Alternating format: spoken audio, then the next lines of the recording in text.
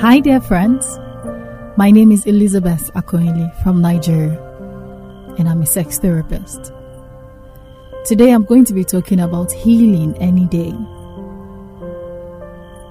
Whether it's from a rape, whether it's from a sexual assault, from verbal abuse, domestic violence, self-esteem problems, whatever it is you're healing from, this class is going to help you know how to heal any day. One of the things we must learn how to do is acknowledge. And that's not something we are taught in school. And you're privileged if your parents taught you to acknowledge anything at all. Acknowledge that you misbehaved. Acknowledge that someone hurt you. Acknowledge that someone hurt you. Acknowledge that you're hurting. Any form of acknowledgement at all. Some of us grew up in environments where if you were hurting and you said, hey, my leg hurts, I hit it on a stone, you hear things like small thing. Especially, I'm in Nigeria, so let me use Nigeria. If you hit your leg on a stone and be like, hey, my leg hurts, everybody's like, shut up, it's just, not be just your leg. If you're in Nigeria, that's the kind of thing you hear. Ordinary stone where you just hit, abeki. So you grow up in this environment that says, shut up. You grow up in this environment that invalidates your pain. You grow up in an environment that says, oh, it's not a big deal. You grow up in an environment where motivation is comparing you with whose life is worse than yours. Just this that happened to you. So person had times 3 of that. I am not so and so person. And so the capacity to acknowledge pain, acknowledge hurt, is not something we grow up with. Unfortunately for us, it's a prerequisite to healing. You must acknowledge it. You must acknowledge the hurt. You must acknowledge the pain. Whether we accept it or not, hurts rewrite us. If you're offended with someone, you get psychologically distant from them, emotionally distant from them. You find yourself picking this person apart. In that moment, you are not your regular, cool, calm, and collected self. Hurts rewrite us. Abuse of any form rewrite us. A rape at 8 could change your sex life at 28. It's possible to get to 28 and not be able to enjoy sex because of something that happened when you were 8. What that rape has done, what that sexual assault has done to you, is it has rewritten your sex script, as I've taught in some of my other courses. So you must acknowledge that you hurt. You must acknowledge that this hurt has changed your response to life. It has changed your disposition. You're just coming out of a breakup. The next time you're about to get into a new relationship, you're cautious. You're extra cautious compared to the way you were in your first relationship. You're extra cautious. Should I try it? Will this person be sane? Once the new person shows any sign that looks like what your ex used to do, you run away completely. Why? A hurt has rewritten who you are. It has rewritten your response. And so acknowledgement is 1, acknowledging the pain. 2 is acknowledging that, okay, this hurt has rewritten my response to things. And so if I must enjoy the new things I want, I must deal with this hurt. If I must enjoy new relationships, if I must enjoy a new romantic relationship, I must deal with the pain that came with my last relationship. If I must enjoy sex in my marriage, if I must enjoy sex with my partner, I must of necessity heal from the sexual assault, a sexual abuse, a body shame issue I have. If not, it will transport itself into your bedroom. So for you to heal any day, it becomes important that you acknowledge. Under every circumstance, the abuser is wrong. Some people say women get raped because of the way they dressed. Well, there are countries where women are covered from head to toe, and there are still rape statistics in those countries. There are environments where girls don't go out and they still rape them. There are environments where boys don't go out, they are left at home, their parents don't go out with them so they don't hurt themselves. They leave them with caretakers, and yet their caretakers still sexually assault them. And so it is not your fault that an abuser took advantage of you. You must of necessity understand that the abuser is wrong. In acknowledging your hurt, you must acknowledge this person hurt you and it was not your fault. Stop doing this thing to yourself where you keep holding yourself responsible for someone else's misbehavior. If I didn't, what if I didn't date him? If I had not gone to that event? If she did not do this? If I did not do that? All of that blame game is not helping because it's not acknowledging anything. You must understand that your abuser, whatever was the cause of the hurt, was wrong. If it's a breakup, however, or a divorce, you must understand there's a part where you also contributed. You must be able to acknowledge the actual story.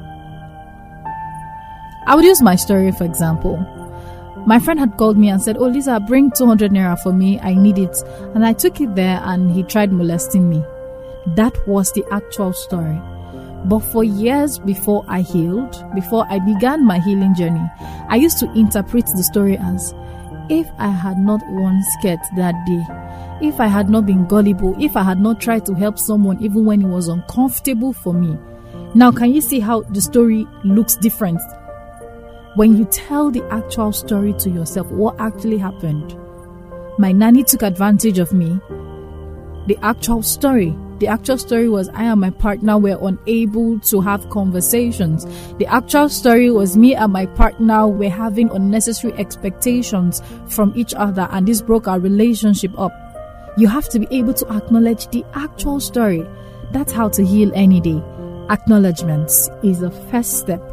It doesn't matter who didn't teach you acknowledgement, you must now teach yourself acknowledgement. You must now deliberately learn acknowledgement. Like I said, you need to acknowledge the hurt. You need to acknowledge that you are hurt. You need to acknowledge that this hurt has rewritten your response to life. You need to acknowledge that the abuser was wrong. And you need to acknowledge the actual story, not your rewriting of it. Not your victim perspective of it. No, you have to tell the actual story.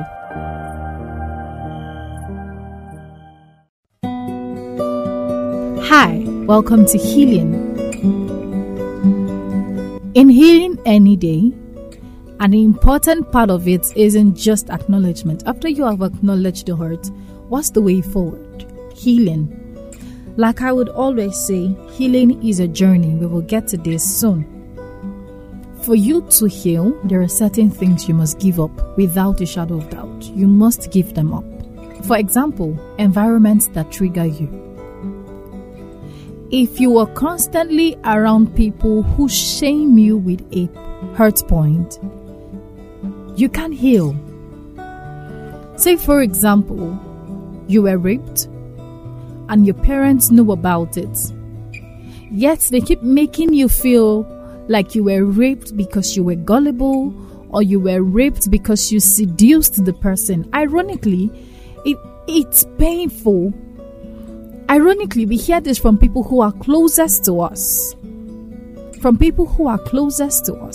And I have heard this version of the story not once, not twice, where a lady gets abused and her family members are the ones saying it was your fault you were abused. It was your fault you were abused. They keep shaming you with it. The story was, if you were not abused, we would have collected your bride price. But because you are not a virgin, we will just give you off to a man. It's painful enough for the victim that they are dealing with internal shame, that they are dealing with internal regrets, that they feel unqualified for love. It's more painful when the environment reinforces that feeling of unworthiness, that feeling of being less valuable. And so if there is an environment that reinforces your hurt, you want to make sure you are giving it up. If you can't leave the environment completely, can you find a way to get another environment where you can visit for strength? Perhaps you are still a teenager living with your parents. You don't have the financial capacity to move out of where you are, physical environment. Can you get an emotional environment outside? Friends who are supportive, a tribe that is looking out for you, that is watching out for you, that is holding your hands. That's how to heal any day. You must of necessity have an environment that helps you heal. You can't be in a toxic environment that reinforces your hurt. Healing, another step to healing, is understanding that there are triggers. Like I said initially, environments. But what else triggers the memory of this hurt? What else brings you into this hurt? Triggers are good sometimes. Triggers let you know, oh, I've healed from this thing, when you've healed. But while you are still in the heart of the pain, in the hot moment of it, triggers can be very frustrating. If you're dealing with an addiction, for example, a trigger might make you go back to it. If you're dealing with a hurt, the trigger might reinforce your feelings of guilt, your feelings of shame, your feelings of unworthiness. And that's not something you want to do. That doesn't let you heal. It makes you keep going back in a loop. And because you're feeling unworthy, feeling guilty, feeling sad and shameful, you look for quick fix. And quick fixes are usually not helpful. Quick fixes are usually things like pornography. Quick fixes are things that give your brain instant gratification, that give you huge doses of hormones that should be built long term, like oxytocin. I could feel sad right now, and I know sex is going to release feel-good hormones, so I go and have sex with a random person I don't know. I just have sex with whoever.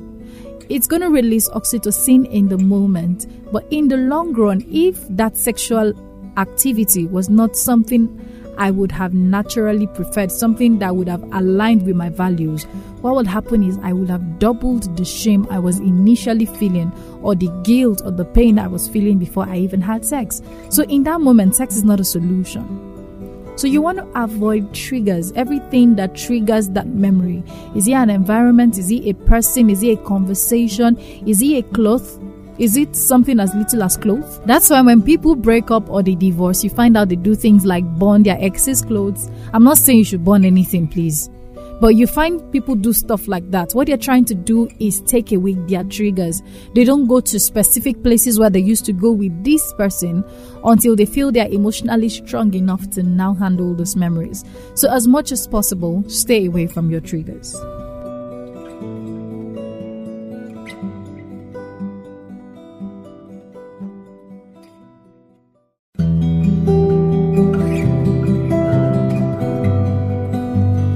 Hi, welcome to Vulnerable Again. In order to heal, a point comes where we must be vulnerable. Because vulnerability is how we connect with people, it's how we connect with community. So if you say, oh, I was hurt once, I will never do that thing again. I will never be so nice. I will never do this. I will never do that. What you've done is build walls all around. And so you don't enjoy connection. When people say things like men are scum or women are bitches, one of the things I'm quick to ask is, how many men do you know? How many women do you know? Because even if you know 100 women, there are over 7 million people out there. Even if you know 100 men, there are over 7 million people out there who are both men and women who could be great friends. So that a friend hurt you, a friend broke your boundaries, a friend disrespected your person, doesn't mean every other person cannot be your friend.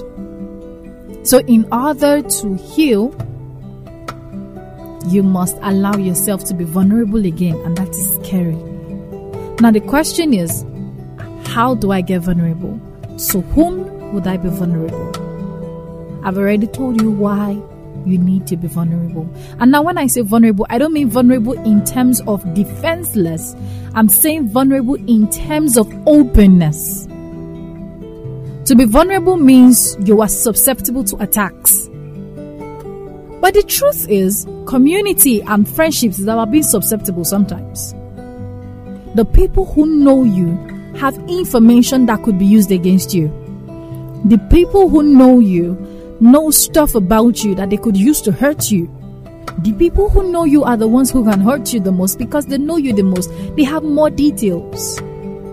So, Lisa, why would I want to put myself in that position? Because you need people. You need community. You're a social being. The actual question I should be asking you is, who are you vulnerable to? So people have this very interesting habits where sometimes they have really painful things to say and they're not sure who to tell. So they meet a total stranger and just throw it out there and then they move on. But if you have consistent issues like healing, consistent problems you're healing from, it becomes important that you have someone to do that with every time. So, have you found someone? Who is that person? When you're done talking to that person, what do they do with all that information? This is where a professional comes in. My friend Dora Tindidi of the Onboarding International said, you don't go about stripping naked on the road. If you do that, we will call you mad. You can't be vulnerable with every person. Every person doesn't deserve to know your secret. Every person doesn't deserve to know your vulnerable spots. Every person doesn't deserve to know your truth. Yes, we say speak your truth, speak your truth. But everybody doesn't deserve to know it. So people are looking to pull you down, not because they have any issue with you. They are just sad in themselves. They are hurting in themselves. And they'll hurt other people. You want to make sure you're telling your truth to someone who can help you. Like a therapist, a counselor, someone who is watching out for you. Someone you can find solutions with. Especially if you are healing. I would come to the place of your regular community, but a professional is one of the people you must, emphasis on must, be truthful, open and vulnerable with. If you walk into my office and you give me bits and pieces of the story and I can't pull it together, I can't help you. I can't give you right diagnosis. I can't help you heal. I can't help your actions. So you must of necessity be open to your professional. Then secondly, whom you should be open to. People who are watching out for you. People who are watching out for you. Not just anybody. People who are watching out for you. People who have your back. People who would go out of their way to make sure you don't do something stupid. People who care about you. And I'm not just talking in terms of family friends. Family members. I'm not just talking in terms of family members. I'm talking about your friends. Also, I'm talking about creating an emotional tribe. People who would hold you. People who would support you. People who make sure the days you are weak, you don't jump off the cliff. Many of us don't have those kind of communities. You know why? It's hard work. Being truthful with someone consistently is hard work. It's something you have to make up your mind to do. So in your hurting phase right now, I believe you're hurting about something and need to heal. That's why you're listening to me. You need people. If you've been isolating, it's not going to help you. Isolation is good every once in a while to reboot, to refresh. It can't even be isolation. It can't be utter isolation for it to be helpful. You need that break every once in a while. But if you've been isolating from people, from community, from friendships, from love, from every kind of social community, from every kind of friendship, that's a problem. Because you need people. You need people to fill your love tank.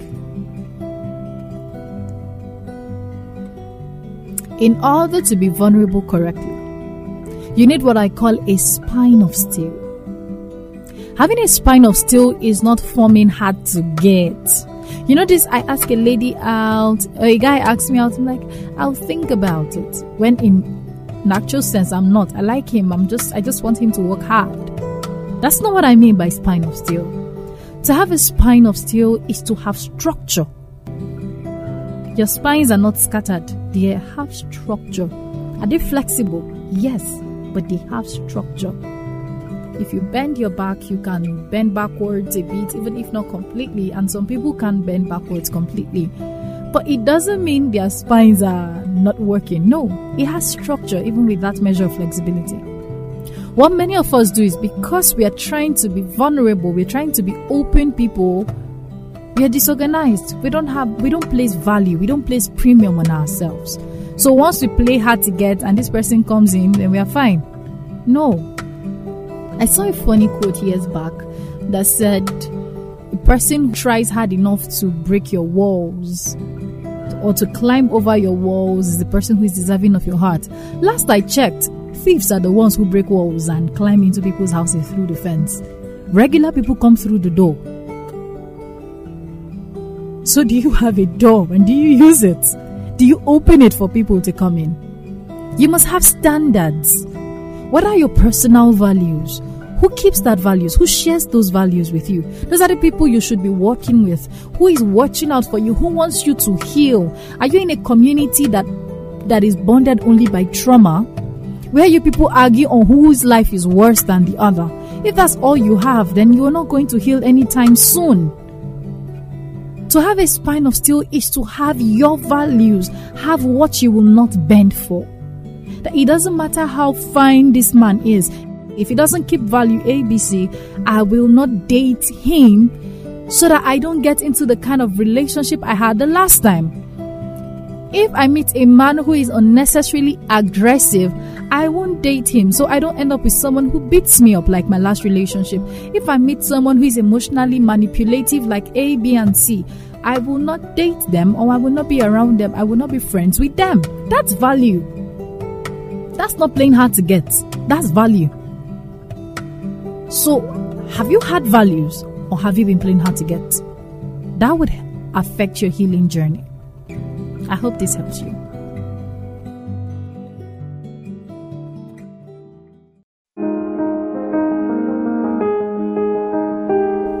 Hi, you've been listening to me talk about healing any day. And I'm going to be ending this module with healing is a journey.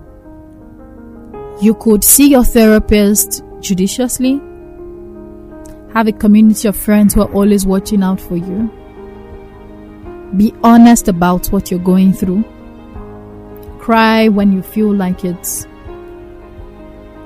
experience all the emotions that come with it, and still not be healed in 1 month, because healing is a journey.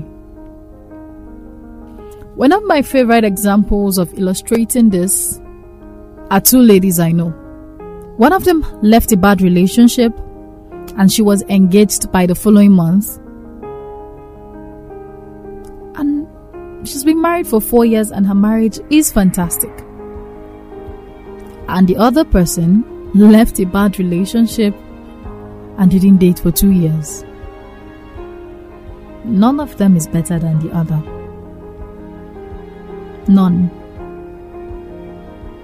They just have different ways of handling things. The sooner you have patience with yourself, the better for you. You must learn to hold yourself in every moment and be gentle with yourself and hug yourself. You can't always fast forward how you feel. You can't always fast forward the process. I remembered losing my father in 2019 and I wanted to fast forward it. After I'm a therapist, I know my way around this thing. I have an idea. What step, what level, what routines, blah, blah, blah. And my friend Tolushe Francis said to me, Lisa, you can't fast forward this. When he said it, I knew what he was saying, but I don't like it. I want this phase to be over. But the truth is, healing is a journey. If you're dealing with an addiction, you might have relapses. If you're hurting, you might find yourself wanting to go back to the source of your pain. You left an abusive partner and you find yourself wanting to go back to them. Relapses. It will happen. It doesn't mean you're stupid or you're silly. It just means you're human. You must be patient with yourself and be deliberate about sticking to your healing journey. Am I saying go back? No. I'm saying you would feel the urge to. I'm saying feeling the urge to is natural. I'm saying your relapses would come. Decide to stick to your healing journey. And you might not have enough strength, enough willpower to do that. That's where your friends come in. That's where your tribe come in. That's where that community I was talking about comes in. That community you were building, that emotional community, that emotional support group, that's Addictions Anonymous group you go to, that counselor you talk to, that therapist you talk to. This is where they all come in, making sure you have enough willpower, enough strength to withstand the journey. You might find out your triggers no longer affect you in a month. It might be 6 months, it might be 1 year, it might be 6 years, but eventually you will heal. So in order to heal any day, in any day you wake up and say, oh, I want to heal from A, B, and C, you must know you need to acknowledge. You must give up toxic environments and people. You must decide to be vulnerable again. And you must understand that healing is a journey. Thank you so much.